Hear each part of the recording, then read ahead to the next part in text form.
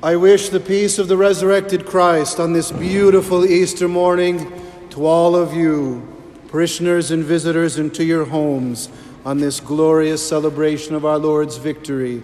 In the name of the Father, and of the Son, and of the Holy Spirit. Amen. Let's meditate on the sequence, that Latin we sung after the second reading, which we only sing on Easter Sunday and Divine Mercy Sunday. Next Sunday, only 2 Masses a year. And not simply because it is a traditional thing to do, but because it is a confession of the deep historical and spiritual power of the resurrection of Jesus Christ. I'll read it in English in case your Latin is not that good this morning. It begins, Christians, to the Paschal victim, offer your thankful praises. Okay, why? Continues. A lamb, the sheep redeems. Christ, the only one who is sinless, reconciles sinners to the Father. Yes, Lord, yes. That is why I should come and offer thankful praise, that we are at the high point, that the reconciliation of the Lamb who is sinless reconciles sinners to the Father.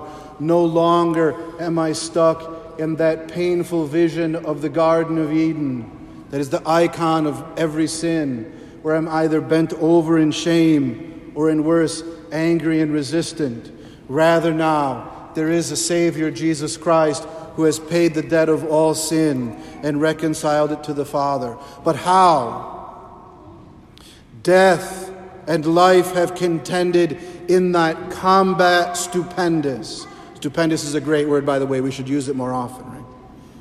Death and life have contended in that combat stupendous.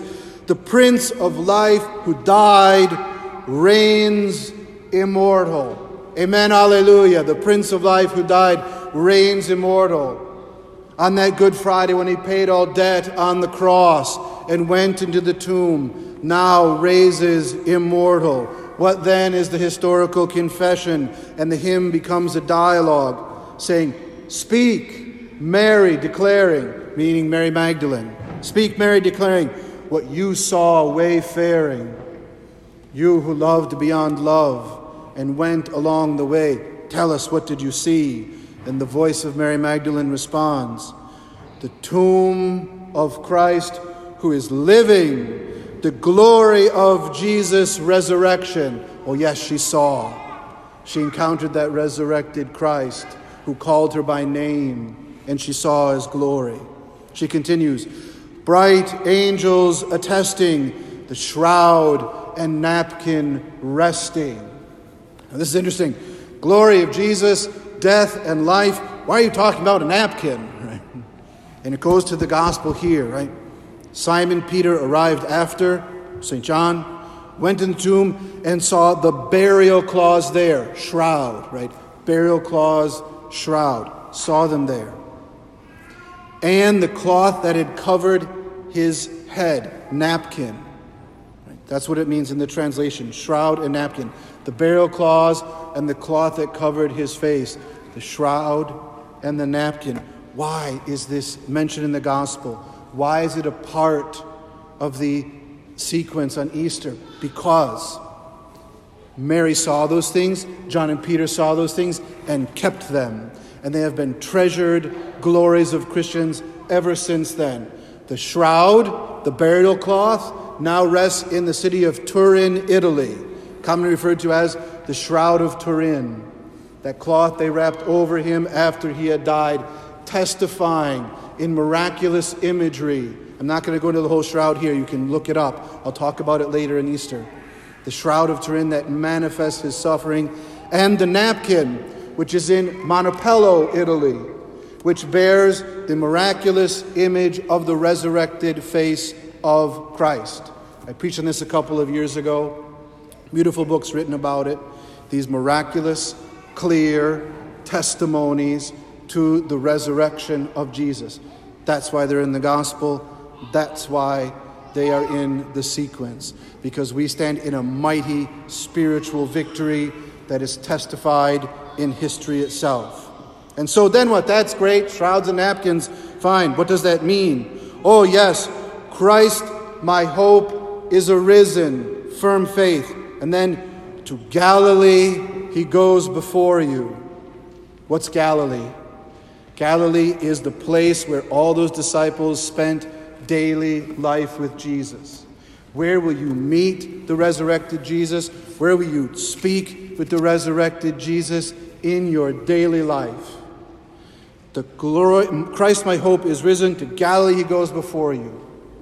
When you wake up and make your morning offering, when you say your daily prayers, when you are good to your family, especially when you don't want to be, because my gosh, could my sister be any more annoying? Right? But you love in your ordinary place and your work and your school, there in ordinary life, Christ resurrected is waiting to meet every one of us who make the act of faith, follow him, and wish to offer our daily life to him. And then what? After that ordinariness comes the confession, Christ indeed from death is risen, our new life obtaining. How our new life obtaining? Paying the debt so we don't have to fear sin and death. Having the combat, right? That's what Christ did on the cross. It was combat. It was battle. But not as the world accounts it, but as every human soul accounts it. And leads the way triumphantly. And in your ordinary life, you will see him. And now you touch him in new life obtaining when we make good Holy Communions. I want to stop calling this the altar rail and start calling it the honeymoon suite. Because, I saw this last night too. A lot of married couples are bringing it up. Must have all had nice honeymoons. Okay, right? See, because the Catechism teaches this. The first fruit of Holy Communion, is intimacy with Jesus Christ. That's a quotation, right? You come here. So that's why I don't say honeymoon suite to make a joke. I say it is intimacy with Jesus Christ. The Christ who bled for you, who died for you, who rose glorious for you. Not as an idea, as a historical fact that comes into your life in making good, holy communions. What joy, what power. That is why Sundays are glorious. That is why we worship every day on Sunday. And the last line, have mercy, who? Victor King. Amen. Alleluia. I believe, I rejoice, and I trust in the mercy of the Victor King because he wants to give it so freely. In our baptism, which we'll renew in just a moment, in our confessions when we fall, and in the intimacy of Holy Communion. Praise God. How can the Christian not but sing Amen, Alleluia, all the days of their life, and offer up all their daily works to the Lord God, until soon or late we shall be with him in glory. In the name of the Father, and of the Son, and of the Holy Spirit. Amen.